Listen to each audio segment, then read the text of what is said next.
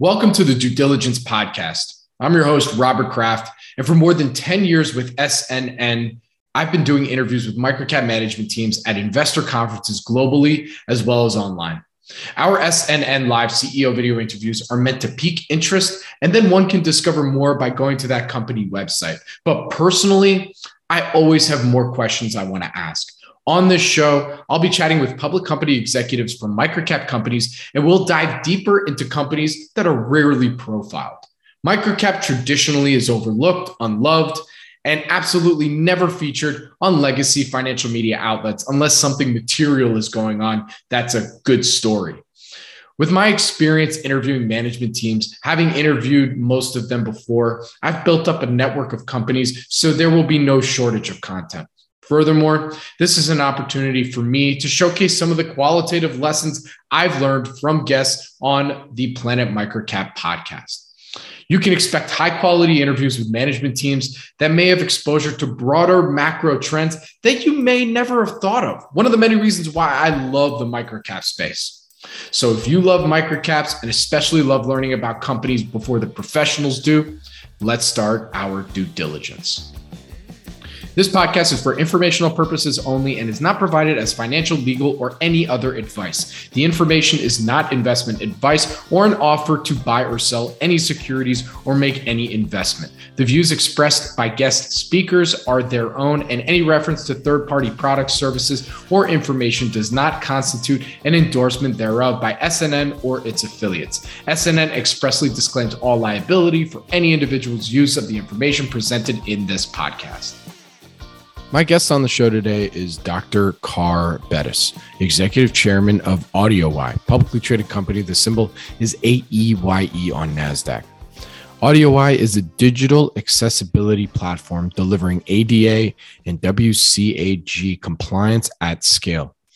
By combining technology and subject matter expertise, AudioEye is helping companies and content creators solve every aspect of web accessibility, from finding and resolving issues to navigating legal compliance to ongoing monitoring and upkeep.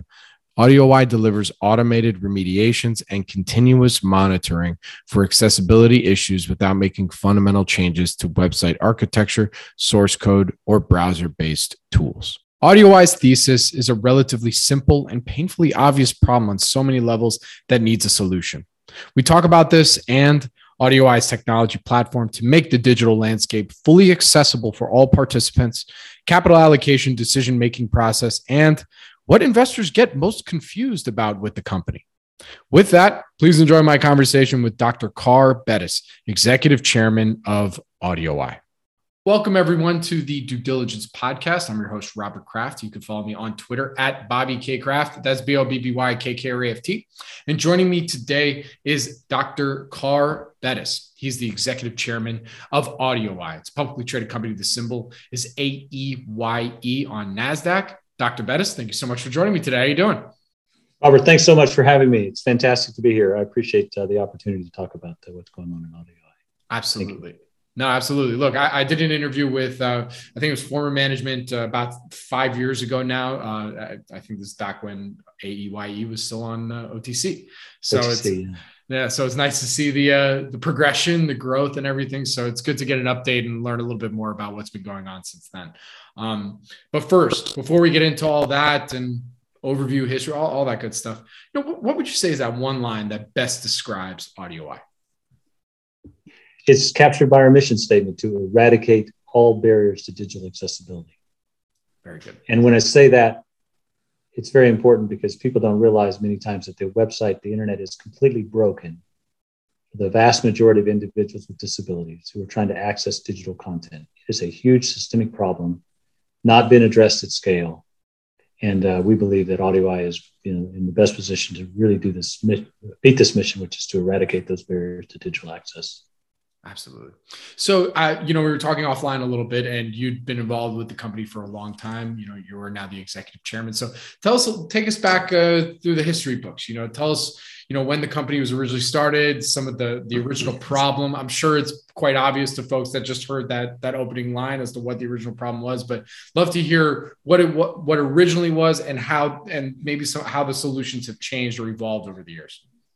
It's, like most businesses, right? There's an evolution and there's learnings along the way. And the business was really research and development initially around the concept of how to solve for a broken internet by a founder who had a degenerative eye disease, recognizing there's a problem.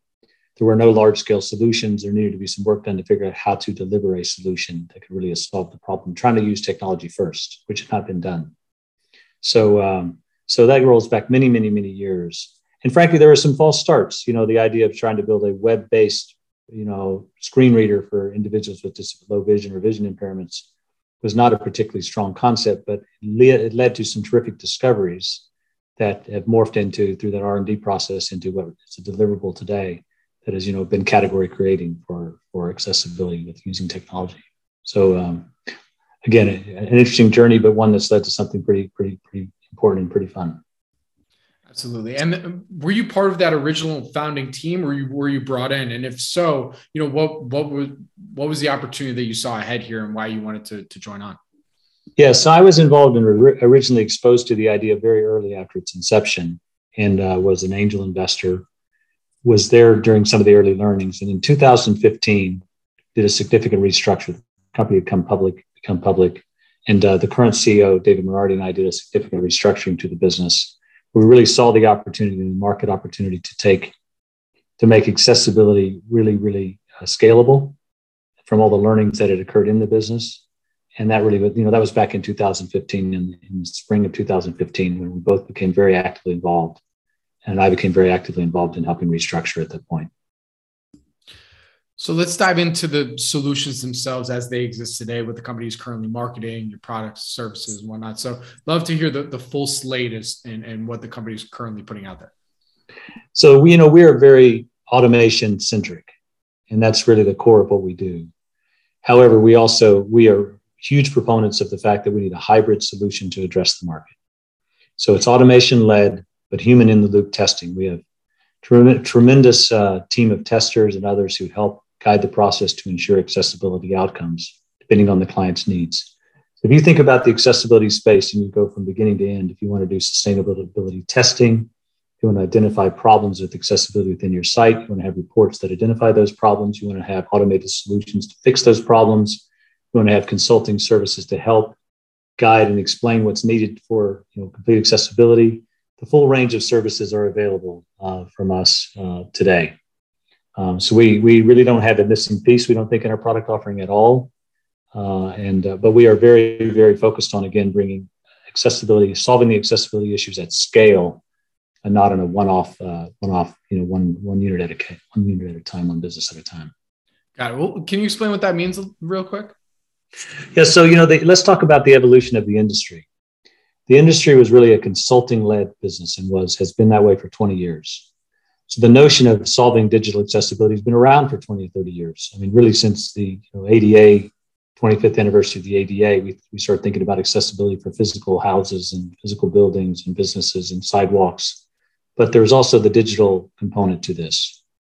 And traditionally, it would be solved by a consultant going in, identifying problems with the website, saying, here are problems with Y individuals, with example, who are blind or low vision, using a screen reader as a common technology for their use, would not be able to fully access the content. They wouldn't be able to use drop-down menus. They wouldn't be able to identify what a visual image was, right? So those problems would be solved by consultants going in and advising how to change the source code to fix that problem, and going at the very heavy lift, if you will, from manual testing and manual remediation program and plan.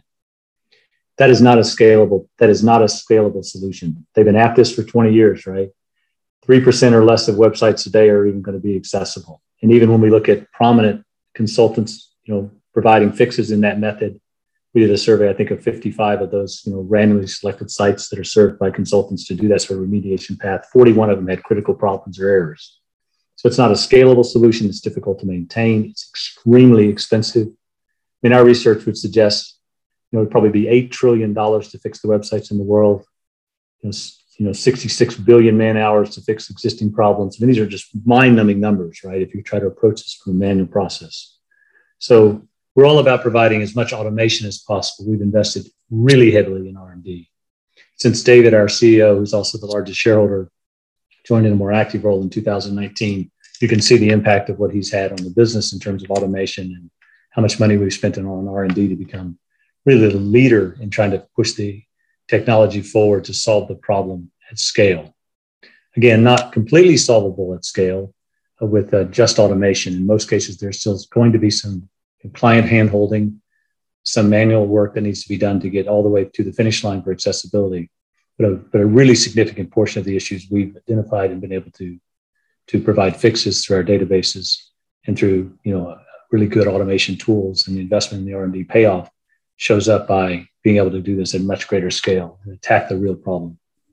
Got it. And how are you reaching your potential clients? Or who's the target customer right now? How are you getting to some of those top 10 Alexa, websites to make sure that they have your tools embedded in their websites?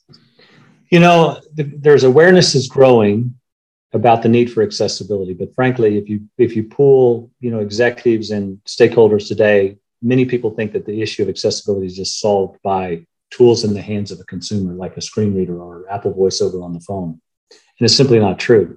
So part of the issue is there's an education process and awareness that's been growing because of a growing number of litigation lawsuits under the American Disabilities Act, Department of Justice now paying more attention again to the issue. So there's increased awareness about the issue. But in fairness, many people, if you hadn't heard about the issue before, might not even know about the problem, but it's a really material and significant problem, right? 15% of the population having disabilities and unable to get full access. It's a really big problem. So we can approach the customers in a number of different ways. One, we've found very tremendous success by our own marketplace. If you find us and we market to you, you can go to our marketplace and actually get a solution and get started with our program right from our website. We also have an enterprise sales group that targets larger enterprises with complex type solutions where we serve very large companies. We have a number of those as clients. And we really believe that to scale, we've been talking about scale, we've got to reach the SMBs. And many SMBs have their websites hosted on various sorts of platforms. Some of those are industry specific. For example, a client that's well known of ours is dealer.com infrastructure, where auto dealers use a common platform because the issues that one dealer has is similar to another. These sort of content management systems are common ways for small businesses to cost effectively deploy their websites. So we have partnerships with those who are content management system providers as well to help reach as many SMB clients as possible and do it cost effectively and efficiently for them. I was going through some of your news release and I noticed that the company announced, I think it was earlier this year, about the acquirers. It looks like the Bureau of Internet Accessibility. And this sparked my interest because it seems one of the main sales points, the obvious need is that, okay, you want to unlock and be able to reach, the full population of people. Right. Yes. And to make the website accessible and whatnot, but I'm sure and because obviously that's what we all want, but at the same time, there almost sometimes probably needs to be a need for them to say, all right, well, I'm not being dinged for this, but was that some of the reasons behind doing the Bureau of Internet Accessibility, like to create some kind of, I guess, channel checks to make sure that, folks that don't have access to critical websites and places that they need can go somewhere to get those websites, say, hey, you need to start doing this. And then you can kind of do a simple SEO campaign so that audio then shows up for those businesses to understand where they can go to get that solution. Was that some of the reasoning there? Yeah. So look, we run a number of campaigns directly targeting businesses and their awareness and how to find our services. But, BOIA was a really good acquisition and important for us. They had been in the business for 19 years or so. Really had served thousands of clients in a more traditional model. They had deep expertise to complement our expertise. They had clients that could use and benefit our automated tools that we could deliver really cost-effective and scaled solutions for their clients as well, existing clients. But we also, again, bolstered our complete end-to-end solution where if you want to have more manual intervention in your process and train internal resources, if you want to take that path as an enterprise, we had bolstered our team, expanded our team by that acquisition as well. So again, we truly are offering the complete spectrum of services and solutions for our customers. But they're a terrific acquisition, and we're very pleased to have their team part of AudioEye. Got it. And I mean, was that something that was always on the radar for as a potential acquisition to bring in? Because it sounds like, the original plan, it's like, all right, we need to just market, push this out to potential customers. But then this was kind of like an adjunct acquisition in a sense. It's interesting the way you described the market. We've seen in the industry a lot of people going out with market. And what we've tried to do is say very carefully, we're going to invest heavily in the research and development. We're going to invest heavily in the technology.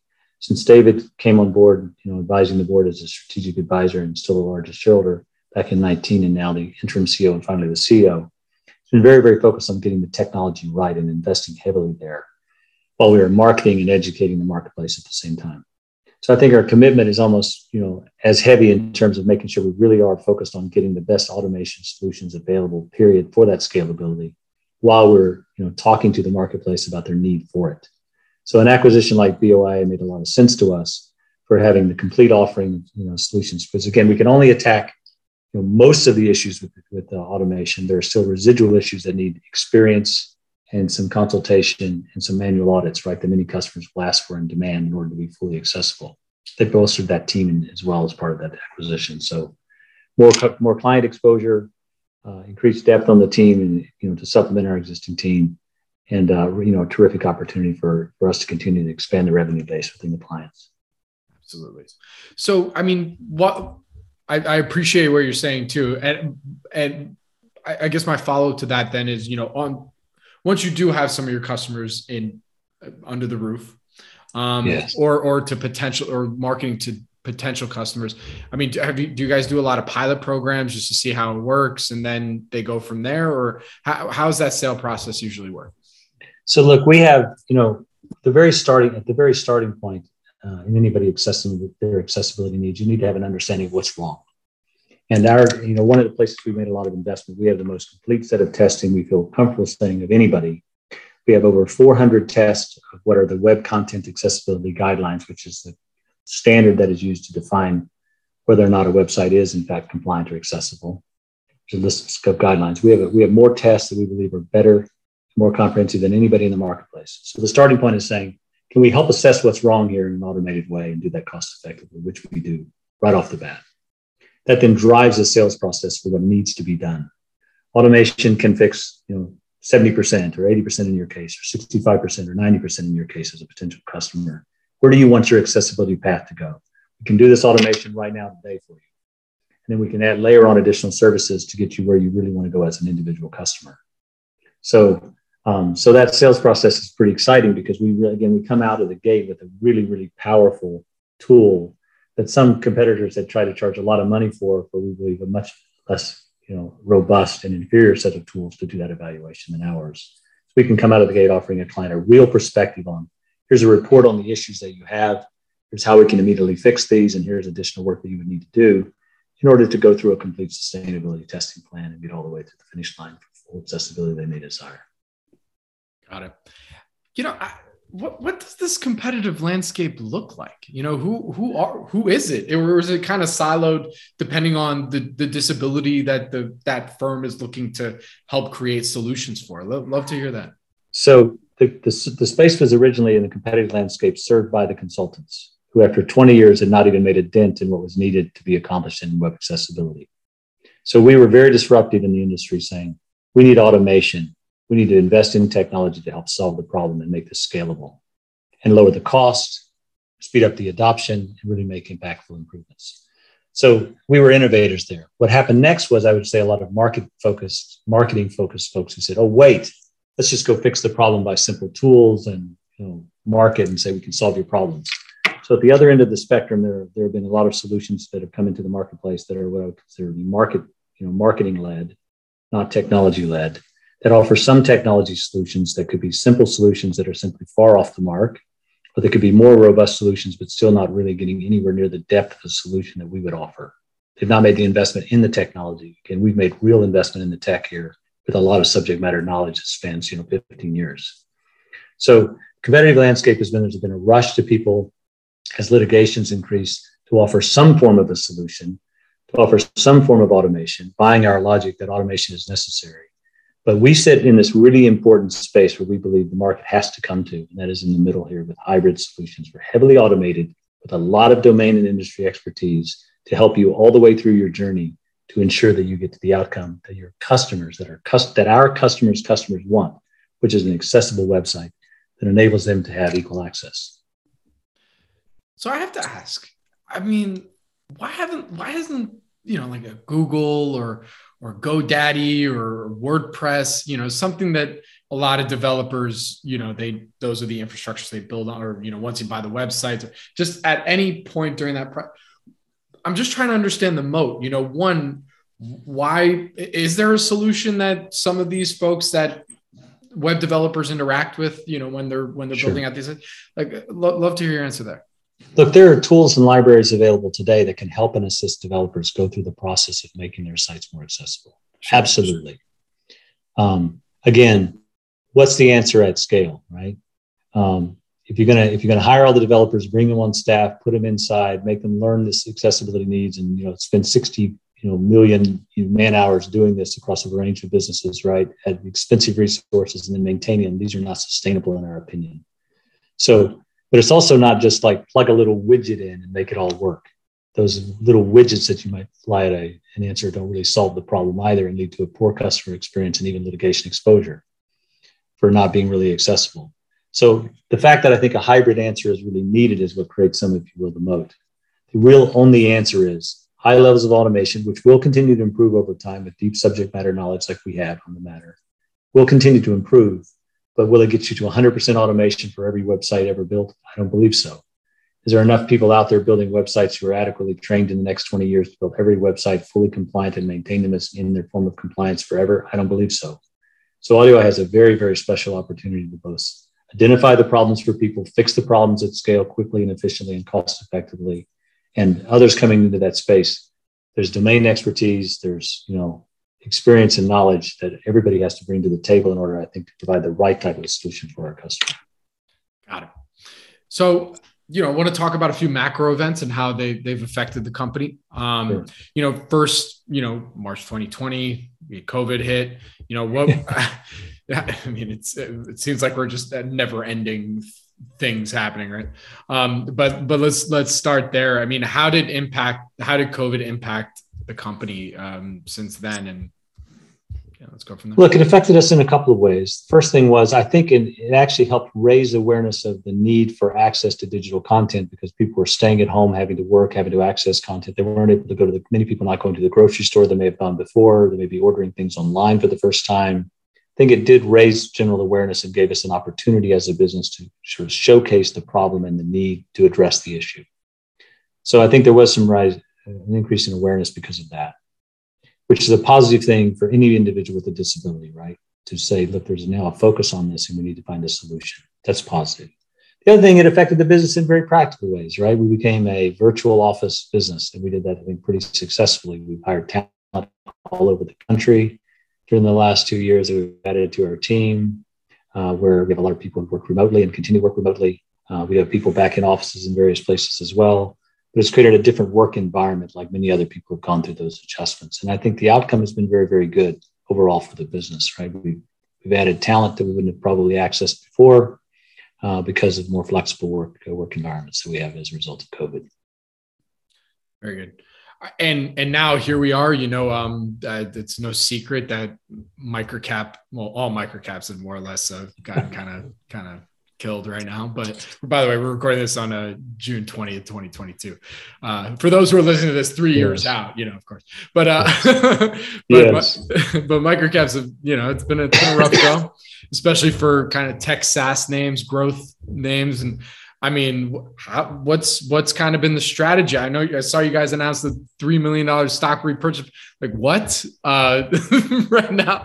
So what, as a growth company, I mean, what's been the thought process? Love to hear it. The reality is we've been heads down focusing on the business and the business opportunity on the fundamental side, right? We do know that the markets have been, heavily repriced across the board for SaaS businesses that are not, in particular SaaS businesses that are not cash flow positive. We've still grown. I think we're 25 straight quarters since, David and I became involved back in 2015 of successive revenue growth quarters. So we're continuing to show growth. We have expanded the margins. David's initiative around technology has really pushed the margins up. We're in the mid 70s in a SaaS-based company. So one of the interesting things is how much do you invest for growth in any environment? How much of your cash do you use for growth in any environment versus how much of your cash do you put into R&D and versus how much of your cash do you retain, right? And, what's the best use of that cash for shareholders? And the board made the decision that it made sense for us to go to the marketplace at these prices and to take some of the take some of the shares back using shareholder capital. And we feel like that was a really good decision. We know we've shown sustained growth. We're forecasting growth again going into the next quarter. We expect growth. We've got we're maintaining really robust margins. This is an attractive business profile that, as we think prices continue to get reset over time, shareholders will be very, very pleased with our decision to do some buyback here. Gotcha. I was going to say, what's been some of the Q&A? I mean, I know you've done a few events in the last little bit. What's some of the response from the investor base that's like, okay, you have that plan in place to do the share repurchase program, along with making sure that you're continuing to spend on R&D to build out the technology base and spend during this environment. What's some of the reaction? But I think investors need to, as always, the same balance between how much you're going to put the pedal down on growth. When there's this mix between put the pedal down on growth and when are you going to generate cash, right? There's always this tension amongst investor bases, depending on who you talk to, the pure growth or the pure value, or where you sit in the spectrum. And we think we have the right balance, and we're saying that we've seen other points in the cycle of this business where we decided we believe we could have gone to a path, pretty aggressive path to be cash flow positive. We've chosen not to. Because we've seen really special growth opportunities that we wanted to push the pedal down, or we wanted to make significant investment in other areas. We've done some acquisitions now with shareholder capital. We raised that capital, we think, at very attractive prices for shareholders in the mid 17s and again in the mid 30s. That's really, really attractive, right? When we're raising capital in those sort of parameters, and now we're sitting on cash when the value is where it is, and we're still growing and deploying capital. So investors, I think, are looking at how are we going to deploy that capital, how are we going to use that.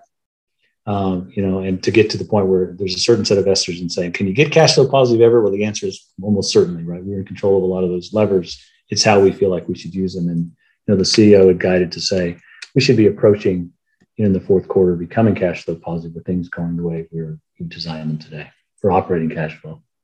Got it. So from what you can tell me, who's the dream acquirer of AudioEye? Like, who do you see as the one that's like, all right, AudioEye fits so well into what they're doing here? To give some folks some context, if they're at all confused about how the business fits into this ecosphere. I've been doing this, not just audio, but I've been doing this a long time. And who your acquirer is can vary, but there's certainly a whole industry of folks that are focused on, in a very, very large industry today, $41 billion industry growing to over $100 billion probably over the next few years, that are focused on compliance and risk-related issues. We clearly fit in that spectrum. So I'm not going to name names, but within that spectrum, there's certainly terrific, opportunities there. But beyond that, the company doesn't need to be acquired to create the value for the shareholders. We believe that, as you can see by the decision we're making to repurchase shares, we believe the value that's unlocked here is substantial, and we're going to continue to focus on the fundamental development of the business and the growth of the business. We continue to expect to see growth. We continue to expect to maintain margins. We believe we have enough cash to operate successfully. So we like the profile of just putting our heads down and worrying about creating shareholder value, whichever direction that comes from, right? Absolutely. I had to ask, right? It's a great question. Sometimes when you're trying to get a better understanding of the dream, obviously it's like, oh, we're going to build it to, this many, all that. But at the same time, it's like, oh, well, you have to also think in the back of your head about, other potential exit strategies, because it might give folks even more context. But because that goes along the lines of what I was kind of getting to with my next question is, what do investors get most confused about AudioEye when you're in some of these one-on-ones or presenting or anything like that? Look, I think the awareness around how big the market opportunity is and where it goes from here is one of the things that investors really want to understand.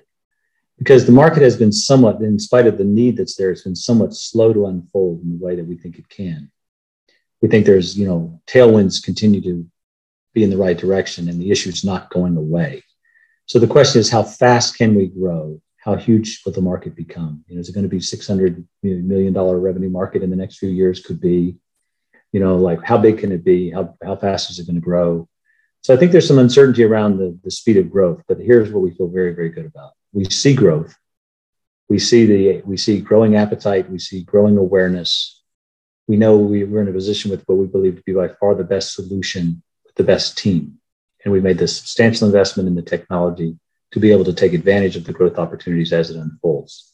So investors are, I think, fairly saying, how fast can it grow and how big can it be?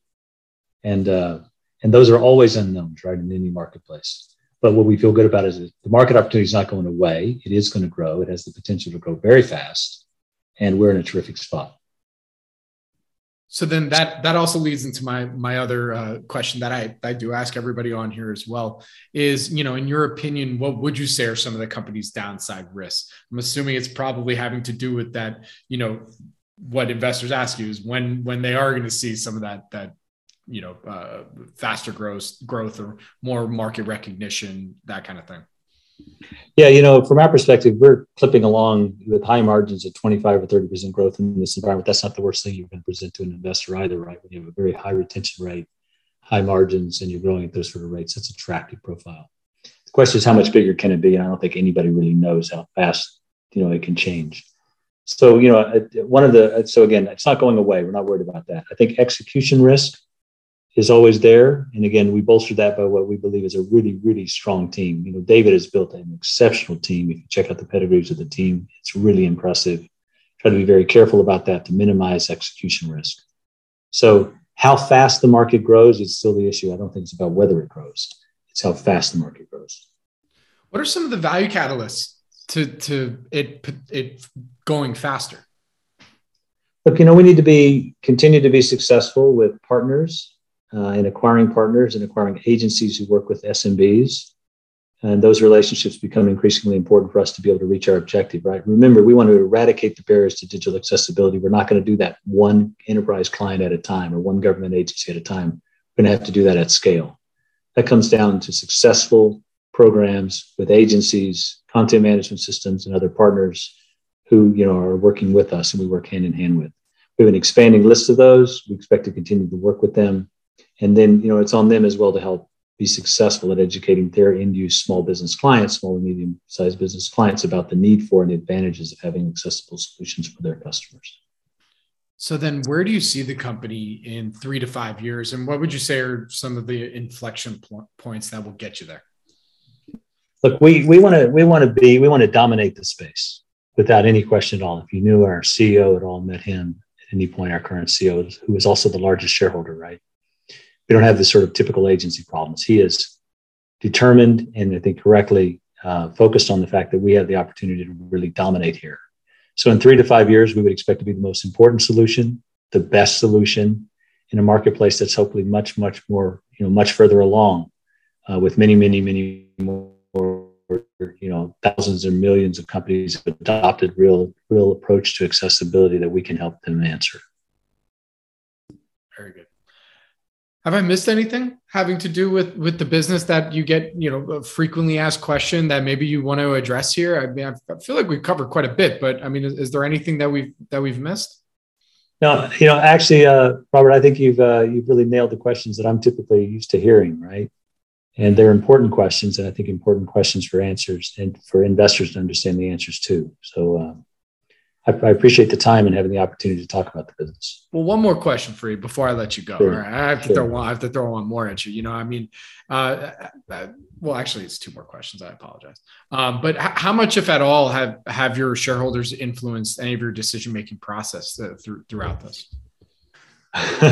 We're unusual in the sense that, David, our CEO, is the largest shareholder. I'm typically the second largest shareholder of record. So we have a pretty high concentration of management ownership in the company. So as shareholders, we are also shareholders, and being meaningful shareholders, we don't have that sort of typical agency problem that you see in venture-backed businesses or any public companies. So outside shareholders who are outside of the management group are relying very heavily on our knowledge of the industry. We don't have a bunch of outside shareholders who have deep knowledge of the industry or the space. I don't think at this point they're learning along as they become investors and hear what we have to say about that. But the primary driver is the largest shareholders are also on the management team. So we believe we're very focused on providing the value, not only, for all the shareholders as we execute and deliver, as management, in particular, David being the CEO. All right. So now to close this out, my last question here, as executive chairman and being so involved in with the company, both on the day-to-day and corporate stuff, all the kind of things we're talking about here, that is sometimes not an easy job, but what's your experience? Do you enjoy it? Is it sometimes a little too difficult? I mean, I'd love to hear that. Look, it's not very often that you have an opportunity to work in a business or have any impact on a business that's going to make a difference to so many people in the world who have a real need. And we care about it every day when we wake up. There are individuals with disabilities who just don't have access. Millions of them do not have access to digital content. That in and of itself is motivating, not just to me, but to everybody on this team. How do we find a solution to meet that need? And it's a really important driver. You don't get the opportunity to have something that's commercially successful, sustainable, that's doing so much good in the world. And so it's probably one of the easiest businesses to be involved with in that sense, because you can really make an impact. It has a really terrific impact on an inclusive world for individuals with disabilities, and we care tremendously about that as a group. So it makes it easy to get up in the morning, I think, for the team. Very good. Well, Dr. Bettis, where can our audience go and find more information on AudioEye? AudioEye.com. And I would suggest that people who really want to learn about the space or the industry, we published a white paper that really talks about the need for digital accessibility at scale. It's also available on our website. It's really important reading to understand both our strategy and our approach and why we believe we're going to be the right answer as this market continues to unfold. Very good. Well, Dr. Bettis, thank you so much for joining me today. I really do appreciate it. Good luck. Stay safe. And I look forward to our next update. Good talking to you. Thanks for your time. Appreciate it very much. This podcast is for informational purposes only and is not provided as financial, legal, or any other advice. The information is not investment advice or an offer to buy or sell any securities or make any investment. The views expressed by guest speakers are their own, and any reference to third-party products, services, or information does not constitute an endorsement thereof by SNN or its affiliates. SNN expressly disclaims all liability for any individual's use of the information presented in this podcast.